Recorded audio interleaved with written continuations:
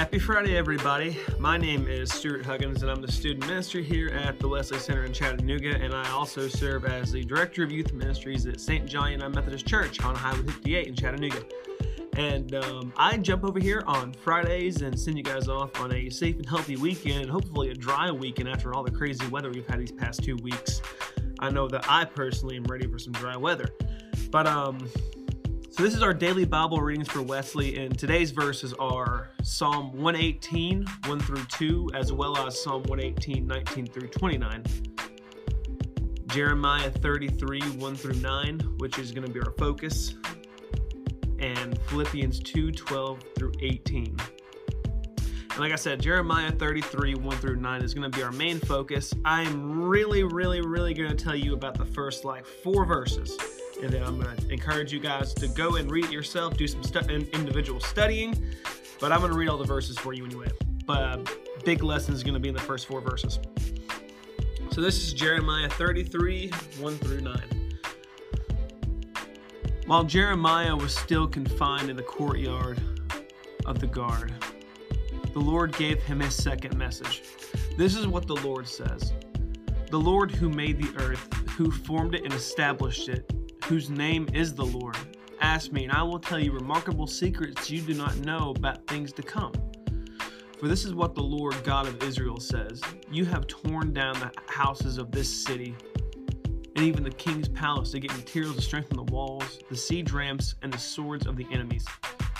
You expect to fight the Babylonians, but the men of this city are already as good as dead. For I have determined to destroy them in my terrible anger. I have abandoned them because of all their wickedness. Nevertheless, the time will come when I will heal Jerusalem's wounds and give it prosperity and peace.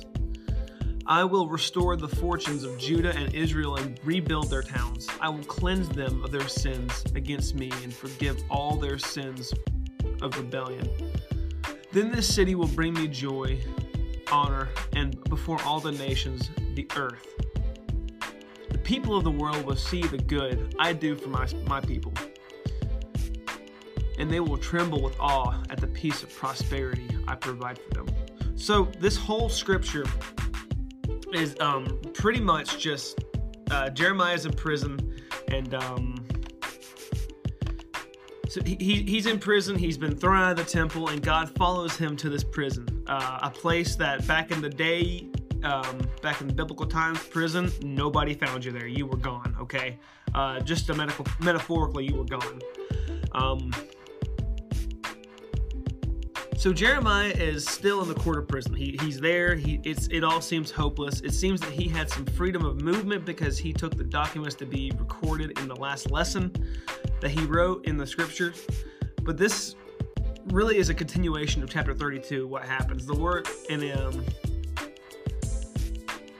but again, the key phrase is prison could not shut Jeremiah away from God. That's kind of what we're shooting for right here. So call and I will answer. That's verse 3. God invited Jeremiah's prayer, which appealed to him to fulfill aspects of his promises, which he guarantees he will attend to. And later on, right before this, in Jeremiah 29, 11 through 14, it talks about this promise. It talks about it at the end of this lesson as well, and also in Daniel 9, and brings back to it later on in the Gospel of John. But his answer to the prayer was answered. It was assured. It was assurance. It was assured. God is telling Jeremiah to pray, and he will answer his prayer. God will hear Jeremiah because he is righteous in God's sight. Even though he's in prison, he's still righteous. Jeremiah certainly did not know all there was to know of God. The closer Jeremiah or any of us will draw to God in prayer, the more he himself will reveal to us and show us these remarkable things that he's capable of. There is nothing impossible to God. God reveals himself for those who obey and follow him. So I just get this image of being locked, and again, maybe he had a little bit of freedom to kind of do what he wanted to do, but I picture just being locked in prison, and back then it was probably pretty dark places they were locked in, so not much light, not much anything, hopelessness. and he is calling out to God, and God's telling him to call out to him. I essentially think that's like basically having God on speed dial, and to me that is the coolest thing ever.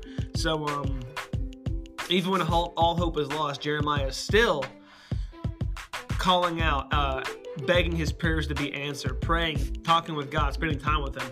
And that's kind of why I really focused on the first 3 verses, because I want you guys to go study the rest of the few verses, soak them up a little bit, let them stir around your head, your heart, and then continue with individual scripture reading. So that is all I have for you guys today. I hope you all have a safe and healthy and dry weekend. Hopefully no more rain for a while. I think we're supposed to get some more weather in this, I think Sunday. I think we're supposed to get some more weather in. So be safe this weekend. Enjoy some time off, and I will see you guys next week. Peace.